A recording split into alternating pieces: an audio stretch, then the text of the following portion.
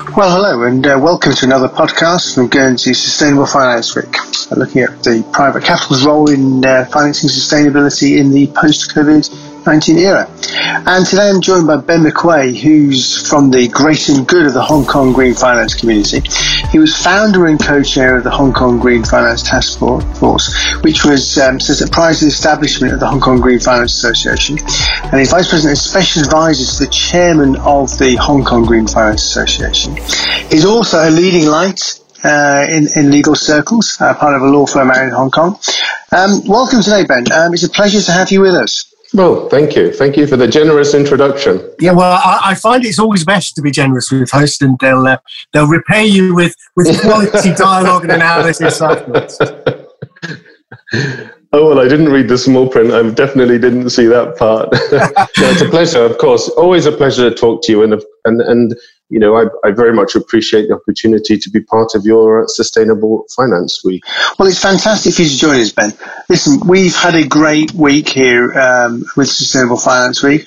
We've had the role of private capital financing sustainability, looking at the role of private equity, co-investment, family offices, a real smorgasbord of really juicy stuff about how private capital can finance a sustainable recovery post-COVID. But you know me, and we've known each other a long time now, appreciate things, you know, that year zero just didn't happen on the resumption of some sort of normality in mid-May, early June. Going into the COVID crisis, there was some serious momentum behind the green and sustainable finance agenda. I mean, 2019 was the year of, well, over here, Extinction Rebellion and globally Greta Thunberg, and some real huge advocacy going on around the green agenda. Obviously, COP26 was going to be held in the UK this year. And if we take a step back, just calming things down a bit, going into the crisis, may I ask you, what were the three key themes and issues that you saw from the Asian perspective that were, you know, around the turn of the year that were key on the sustainable and green agenda?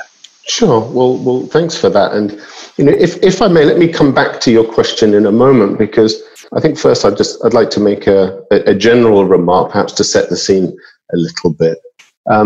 The virus has shown us all very graphically, and of course for many people painfully, that we are all highly vulnerable to systemic risk, and that therefore we have to become sustainable. Being sustainable is really about being resilient, and to achieve that, of course, we have to adapt. And so resilience and adaptability are key to sustainability. And one way or another, over the past 4 or 5 months or so, we've all had to adapt. We've all had to become more resilient. So even those of us who haven't been directly or materially impacted, so for example, the kids, the students have all had to learn new techniques, online learning techniques, which of course puts pressure on the parents and the teachers to find new ways to teach them. We've all had to dig deep to keep our businesses going, to keep our people employed, families fed and healthy, and of course to try and keep mentally fit and physically fit too. Okay, we've had a chance in the last, or an opportunity, I suppose, in the last few months to all think about what we need, what we don't need, and of course, what's important. And so I mention this just at the outside because, in a way, your Sustainable Finance Week version 2.0, the online version, and is really I would say, an example of this newfound adaptability. And as I'm very sure it would have been a lot easier for you guys just to postpone when the virus attack. I mean, let's face it, these events, a week-long event to boot, is a huge undertaking at the easiest of times. But instead, you guys chose to forge ahead, but not just forge ahead, to completely reshape, rethink your event. You know, rethink how you're going to make sure you get your hugely important sustainability message across to your network. So before we get rolling on the Q&A, I'd just like to really give a big shout out to you and everyone in Guernsey who's involved in your event, and indeed to everyone around the world who has chosen to recognize the connection between the epidemic and the mounting environmental, biodiversity and social challenges that we all need to work together to fix. And of course, we all need to pay for. So let me sort of start with bravo to you guys. I really appreciate the sentiment, Ben. You know, it's been a testing time, and going through that, you're absolutely right. At one stage, you know, it's like Is it going to be worth it? You know, can we do it? All those sorts of questions. And we went through, but you're absolutely right. We've learned so much about ourselves, actually, and about the broader world, and about change and our adaptability in the process of doing this. So really appreciate your comments. Thank you. You're most welcome. I think the lessons that you've learned and the sort of skills that you've had to sort of work out to retool and reboot your event, you know, these are all lessons and skills that we all need to learn and adapt to at a personal level, at a corporate level, at a national level, in order to learn the lessons from the last 4 or 5 months to actually accelerate the sustainable future that we're all working towards. So, shall I come back to your question now? Why, if you insist. Okay, so let me just share with you some thoughts and updates, perspectives from Hong Kong. So, as you may know, in Hong Kong, our sustainable finance journey really started to gain momentum in 2017 in response to a powerful government policy commitment to green finance. I mean, we call it green finance. We'll come on later, I'm sure, to some of the differences between the different colours and types of finance that are relevant to sustainability. But so in Hong Kong, we call it green finance. And so our policy was really to help Hong Kong become a leading green international financial centre. So as you may know, the central government in Beijing was one of the first governments globally to establish a comprehensive green finance policy agenda. And of course, there are significant green finance upside opportunities for Hong Kong, being China's international financial hub, you know, in support of this agenda. So that was really, I think, the beginning of the impetus that we're now seeing and trying to drive forward. 2 years or so ago, we launched our Green Finance Association, which is a private sector initiative, albeit with public sector support. And we focus on advocacy and education. Currently, we have 100 and something plus membership that includes a lot of financial institutions, but also is reflective of the stakeholder base, broad stakeholder base that we have in Hong Kong. I'd say our first priority was just to spread the word, encourage others to get with the program. And I would say we've been pretty unrelenting in this through our working groups, our engagement with public bodies, numerous events, publications, and of course, like everyone, the recent surge in webinars, which were a new offering to us, which have proved really popular and effective. As you'll know, Hong Kong is a founder of the UN FC4S Financial Centres for Sustainability Network, whose membership includes Guernsey, of course, and this provides an effective channel for us for international engagement. I mean, at the end of the day, Andy, as you know, we're all still learning in this space, and we have a lot to learn from one another. So to your, I guess, question specifically, in regards to the general themes and trends, I don't think this has changed much for us pre or post COVID, although I suspect there will be a shift in sort of focus in response to what we see in the market. And where we've always been into green finance, maybe post-COVID, we're going to see more social, food and agri, landscapes, biodiversity finance than we have in the past. In terms of current trends, I mean, there's so much going on at the moment, but let me just pick on sort of one trend, because I think this is deeply important to what we're all trying to achieve. The one development I'd like to highlight is I would say, serious commitment we're now seeing from our government institutions. So let me just give you a few examples of that. So firstly, our stock exchange, the Hong Kong EX, has now mandated the disclosure of ESG data, which means from next month, all listed Hong Kong companies will be subject to a mandatory ESG reporting requirement, whereas previously it was optional, which is a big deal, because data, the availability of reliable data, as we know, is for many a barrier to entry to serious investment in this space. A second development I'd like to share with you was the announcement just 2 weeks ago of our Green and Sustainable Finance Cross-Agency Steering Group, a pithily named, but actually very powerful and important steering group, because it comprises our central bank, the Monetary Authority, the Hong Kong Exchange, the Securities Regulator, Pension Authority, Insurance Authority, as well as the government ministries for environment and financial services. And so, a powerful demonstration that all of a sudden, all of our sort of governmental institutions who are critical to the implementation of our green finance policy are now very much at the table and advocating for green finance. And if you don't mind, let me just read briefly what the terms of reference are. Specifically to coordinate the management of climate and environmental risk to the financial sector, accelerate the growth of green and sustainable finance in Hong Kong, and support the government's climate strategies through various measures. So time will tell what that actually means, but a very powerful signal. And finally, and this is so hot off the press, it hasn't actually been announced yet. So in the coming days, our SFC, the securities regulator, will announce the formation of its own climate change task force, which is a continuation from its asset manager survey undertaken last year. And although it'll be unfair to predict too closely what the conclusions of this task force, but I think a lot of observers expect that it will conclude with the SFC imposing some kind of mandatory disclosure obligation on asset managers and possibly more.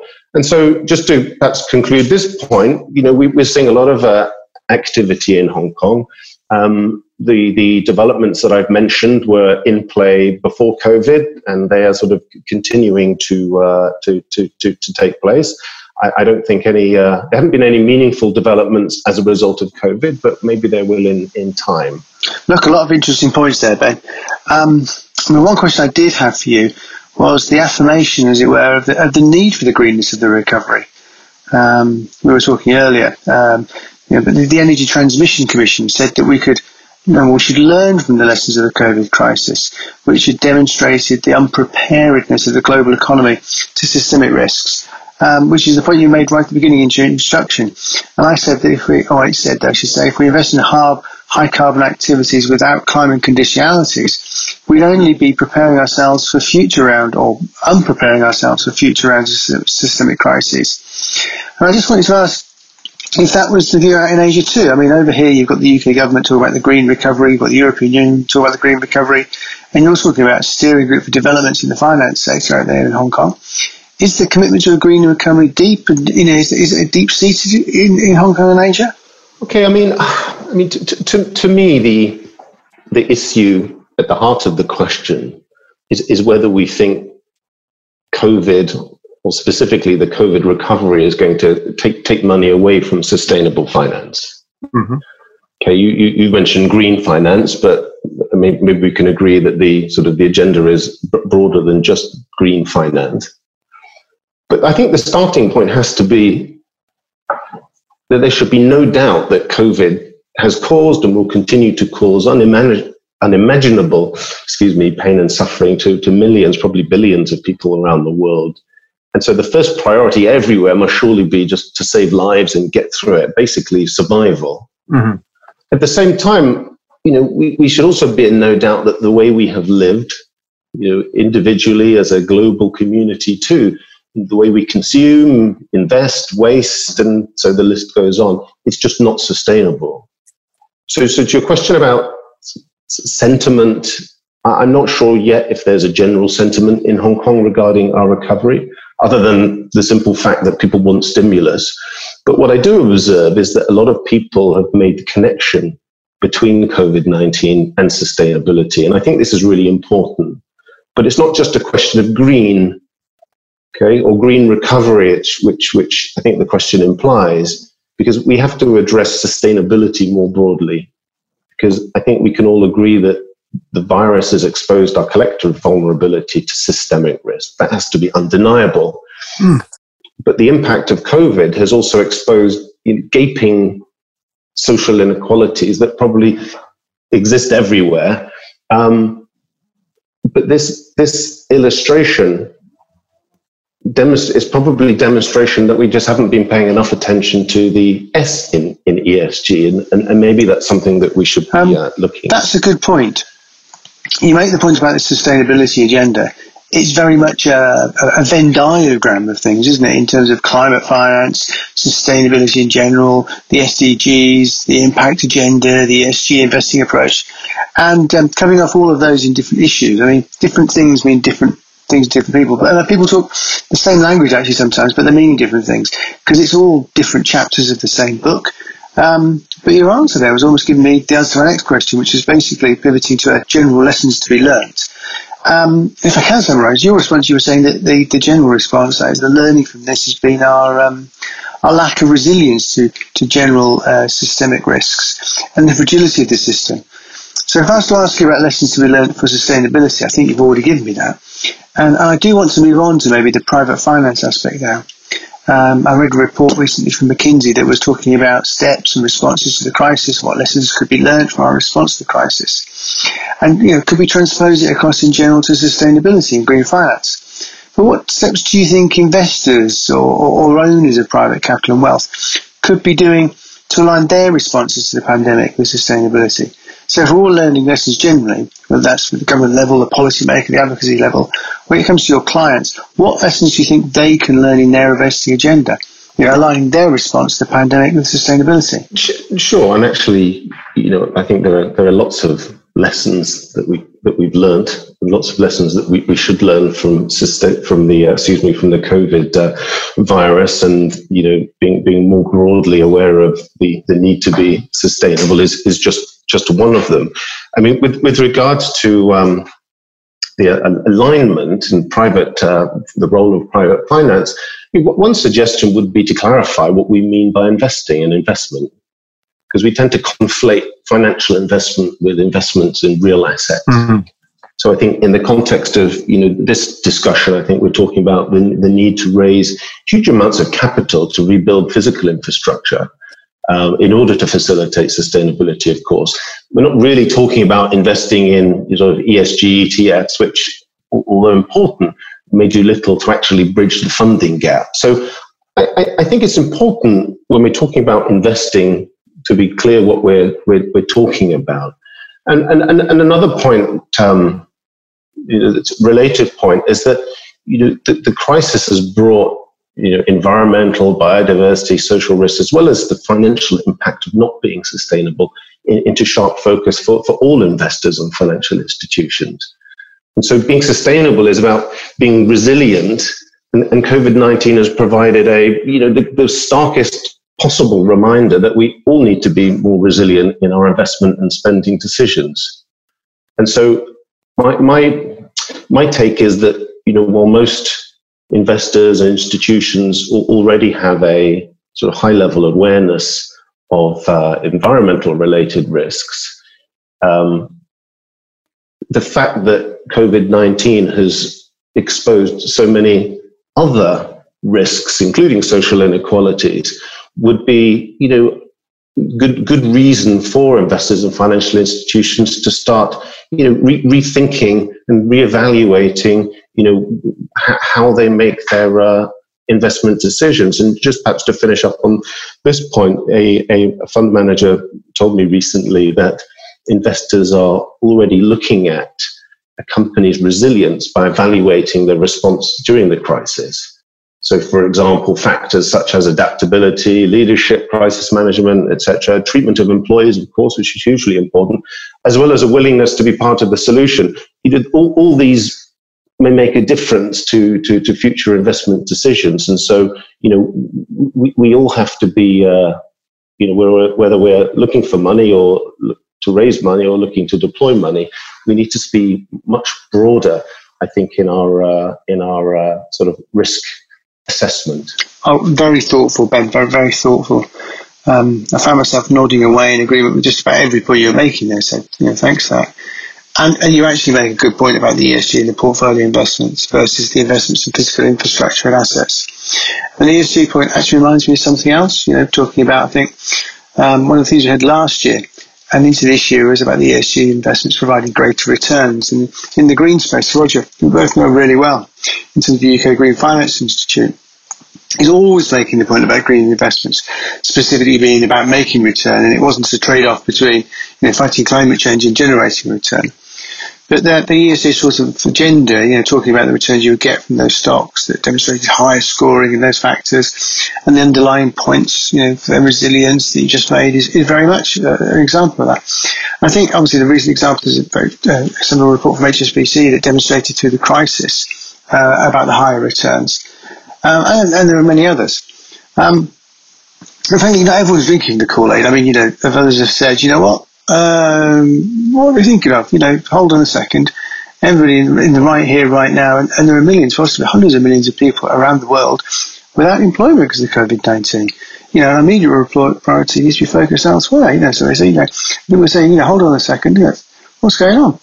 I mean, that's a long preamble to the question. I'm sorry, I've just gone off a little bit on one. But, how do you see demand currently for what I'd call green finance products, or demand for finance for bridging that gap amongst the investment community?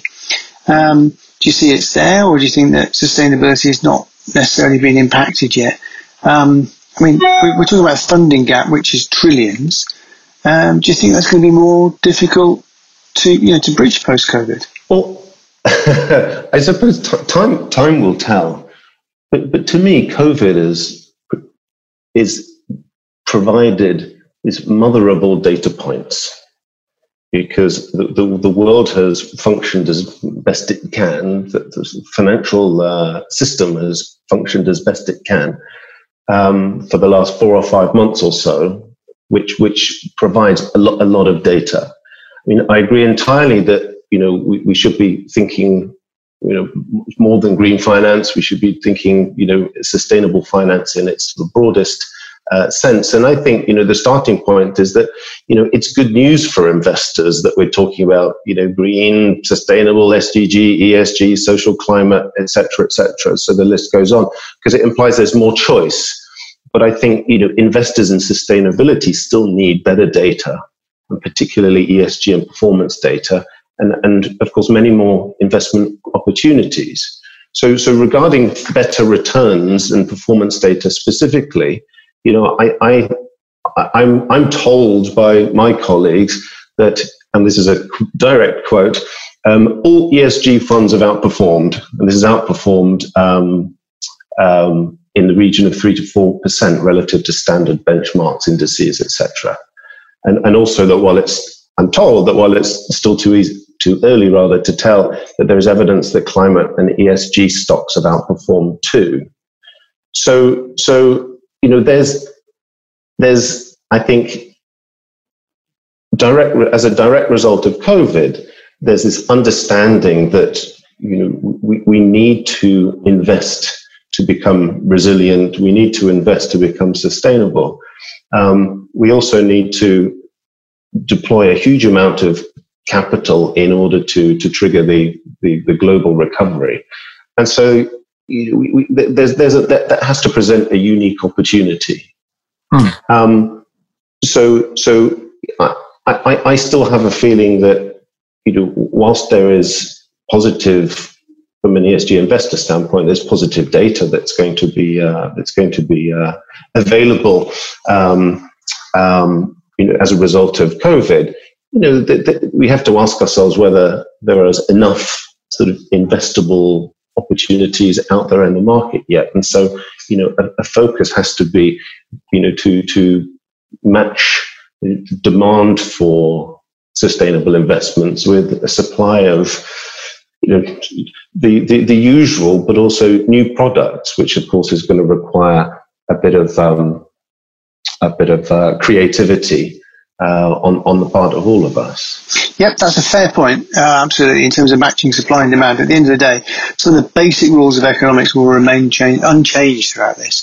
But it's a good point that you make. If I hark back to the returns point, we in Guernsey Finance, we took some research last year also around family offices. Sample group was representing about 25 billion in assets, so reasonably significant sample group. And it was at the height of the circus, the green circus that is, after Greta had sailed across to New York. And I was there, 51% of respondents said, we're looking at increasing our exposure to the asset class. That's great, brilliant, great news. But then actually you go, hold on a second, that means 49% of you aren't. So what are the reasons for that? And fundamentally it boiled down to, well, look, we're still not confident in the returns, and we're not confident in the robustness of the product. explains the thinking in Guernsey. What our strategy, our route has been is to develop products that are robust and transparent. Our Guernsey Green Fund, it's our regulated green fund regime, designed to give investor confidence there. And that idea is behind everything we do in terms of the need to reconcile returns. It's, at the end of the day, this is people's, when we talk about private capital, this is people's actual money. And yes, we're all in it together. We want to change the world and make this world a better place. But, at the end of the day, it's still about preservation and increasing capital. So do you see any tensions there? I've gone on again with the need to invest in a sustainable future, particularly in Asia. There's any particular unique perspectives that they have, or that your investors have out in Asia? Okay, I mean, I think in sort of initial response to that question, we I'm sure will all agree that we need more data points.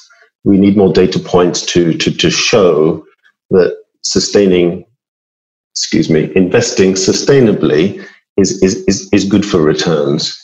There are, I am told, data points coming out of the crisis that will hopefully help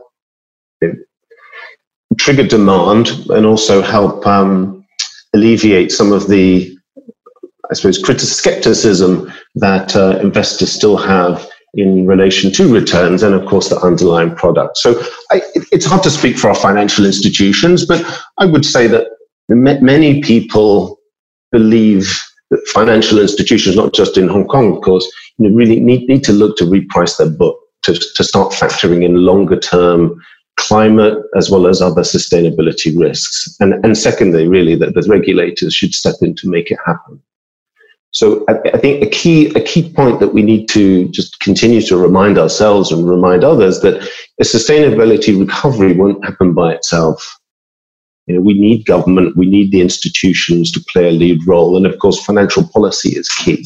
That's a good point. And so, my apologies. Please go ahead. You said about the need for government, and you make a very pertinent point. The paper I read recently from Oxford Smith with Sterling Stiglitz. You put those two around, figures on an author list, and everyone reads it.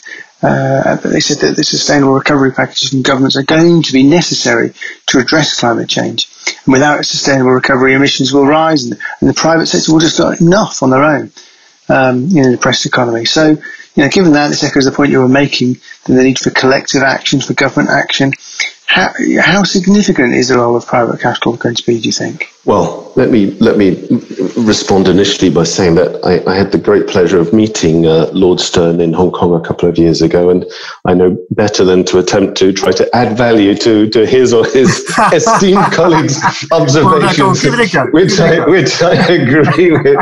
So we're setting the bar high. Let me sort of half sidestep the question. So to me, green finance has always been about mobilizing the private sector to fund the lion's share of the, let's face it, huge cost of meeting the decarbonization commitments made by our world leaders in Paris at COP21.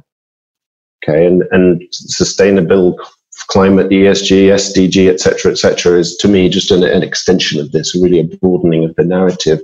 And I think the point being that the public sector, get that right, has never had the money to pay for the cleanup, which means the role of the private sector and, of course, private capital is absolutely critical.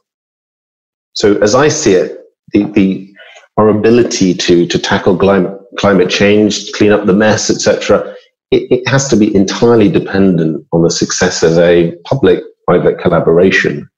That, because of the scale of the problem, it's a collaboration that needs to exist on an unprecedented global scale, a concerted response to a global crisis. And I think, the success of this collaboration, which, let's face it, is no mean feat, the success of the collaboration will require thoughtful allocation of public funds to stimulate private sector interest in capital. I mean, coming back to some of the previous points about, the concerns of demand and, trust and faith in products, etc.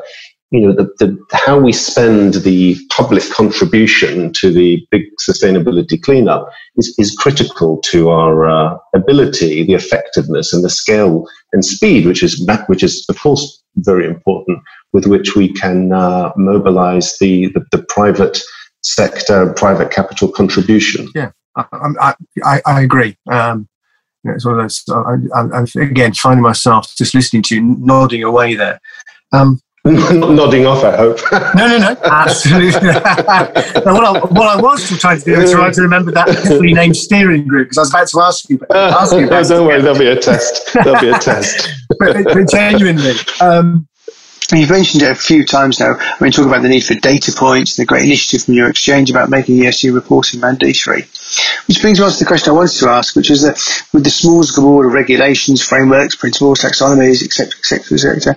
I mean, here basically in Guernsey, we're a policy taker. We commit to international standards, and we're a standards taker in that respect. That's how we approach life. But we did publish last week some green PE principles. And the ex-DG of the BBC 18 Hames said that they're the enormous asset of simplicity, being a straightforward how to do it manual. So I mean, do you have any views on that issue? Whether the risks of overcomplicating things in our charge to do good with rules and regulations, or have you got some sort of magic wand to point us in the right direction in this regard? Okay, well, firstly, congratulations on your green PE principles. I think the taxonomy and standardization debate has been going on for quite some time. And let's face it, there are new standards coming out all the time. My sense is that most people would prefer harmonization where possible. Mm-hmm. But at the same time, I think we all have to understand the rationale behind regional standards, to support transition of local economies, particularly where, say, domestic industry or the economy entirely is been historically dominated by carbon-heavy sectors. I mean, such as natural resources. You can't just sort of simply turn your back on these industries that have been so important. And just on that note, you may have seen just last week that China, through various agencies led by the People's Bank of China, opened up their consolidated China Green Bond Catalogue for public consultation, which is actually quite important because the expectation is that after the public consultation period is closed, that clean fossil fuels, or I think what we all refer to as clean coal, is going to be removed from the China definition of green, which of course moves it more closely aligned with the EU standards. Well, I did indeed, Ben. Actually, I saw that, and I tweeted and posted on social media about this. I think it's a hugely significant step there. I think. Well, I think it is, and actually, China and the EU, there's already a task force in place, to harmonise their standards. So, with regards to Hong Kong specifically, I think we're not a standard setter either, and I'm not aware of any sort of particular appetite in Hong Kong for our own Hong Kong specific taxonomy. So I think we will just continue to observe developments in the EU and the mainland China, principally because these are going to be the most relevant standards for us. And I think, ultimately, where there are competing standards, that the market will determine which ones are relevant and which ones are bankable. Okay, so let's moving on now, and we're about to get into the concluding phase of our conversation. But before I do, I mean, it's been brilliant that you've been here today to give us this international perspective of Asia. And being close to developments in China is really useful stuff. And that's the great thing about the green. The collaborative agenda of many of the advocates of the green finance has been a huge benefit to us over here in Guernsey. And I'm sure you've learned lots, from more august and learned policymakers than I, with, with respect to London, as the EU, on the knowledge transfer aspects. And coming to that knowledge transfer, I mean, the big ticket over here, in this time zone in the UK this year was going to be COP26, which has obviously been postponed to next year. But it was good to see earlier that we'd had on World Earth Day, the co-heads of COP26, Sciamma and Sergio Costa, the Italian finance minister, saying that they really wanted to work together to ensure that the challenges of public health and climate change are addressed in COP26. So in terms of that agenda for next year, do you have any hopes for private capital and sustainability within that COP26 agenda? I mean, are there any aspects to next year's round of discussions do you think that would benefit that you could bring in from Hong Kong?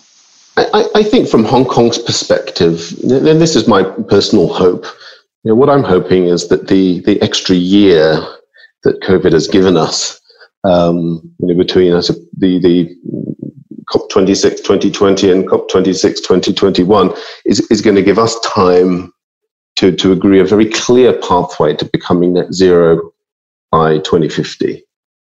So we have to be ambitious and creative. We all have to be ambitious and creative.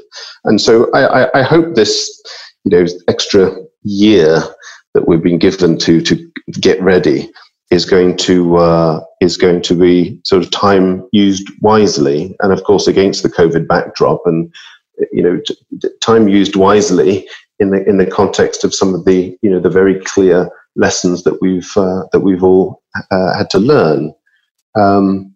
So that would be very much a Hong Kong hope, which isn't necessarily something to come out of COP21, but it's more a hope going into COP26, but more of a hope going into COP26.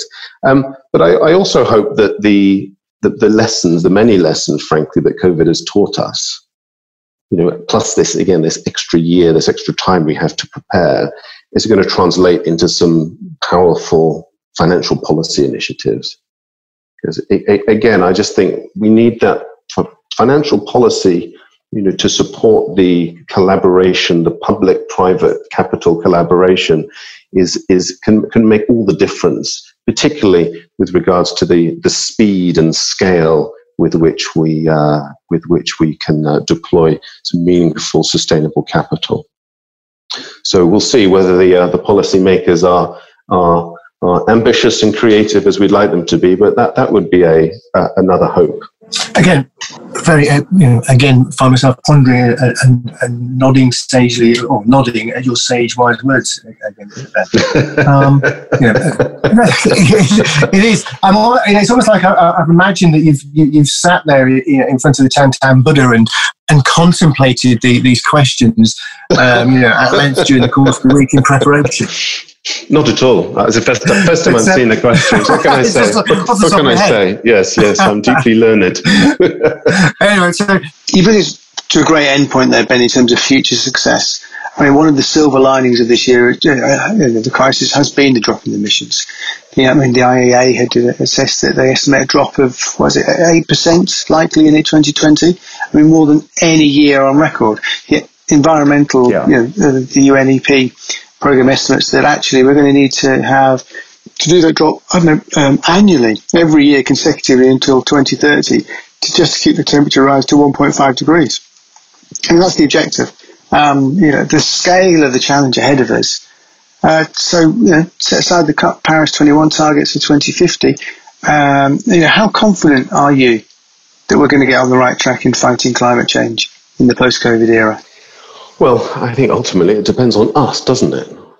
I mean, I think that, with regards to the emissions and the lower emissions this year, we've all sort of seen and enjoyed. And I think, perhaps, but just harking back just slightly to an earlier question on data points, the renewable energy sector is, as I understand, the only sort of growth industry within the energy sector at the moment. So which may also suggest that renewable energy is more resilient, providing data points for investors to sort of do with what they will. As you may know, in Hong Kong, we frequently endure some actually pretty horrendous air quality. As bad as it gets here, then, frankly, there are other cities in the region and in China that get it a lot worse. So we actually know we know what it feels like when carbon emissions are down and air quality is up, because actually we can see it, practically taste it every day, pretty much every time we look out the window. So I think we have to acknowledge the need to reboot the economy quickly, and not all trees are going to stay closed forever. But time will tell whether we as a community accept business as usual, and whether we accept business as usual if it means enduring kind of pre-COVID level pollution, or indeed even worse. So this whole business as usual concept presents sort of immeasurable risks, and we'll just have to see what we as individuals and as our corporates and our national and local governments, etc., how we want to respond to the pretty stark facts that COVID has provided to us. So if I may perhaps just conclude by saying this. When it comes to sustainability, we all have choice. We don't all have the opportunity to contribute financially, of course, but everyone can choose what to believe and frankly, whether we want to inform ourselves. I think COVID has shown us how this plays out if we do nothing. And as I mentioned earlier, COVID must be the sort of mother of all data points for sustainable investing. So right now, at this particular moment, before things have a chance to get back to normal, we have to look at our governments and institutions, our corporates, and of course ourselves as consumers, and we have to decide what choice we want to make. But perhaps for the first time, we're able to make a deeply informed choice about the sustainable future, because we have COVID as the backdrop, and so if we choose to learn the hard lessons, then I think we have every reason to be confident that we collectively can indeed execute a sustainable and indeed global recovery and really take the fight to climate change. So I'm glass half full on this one, Andy, but it all depends what people want to do. Well, thank you. Frank, I think you must have been spending most of the week contemplating and meditating.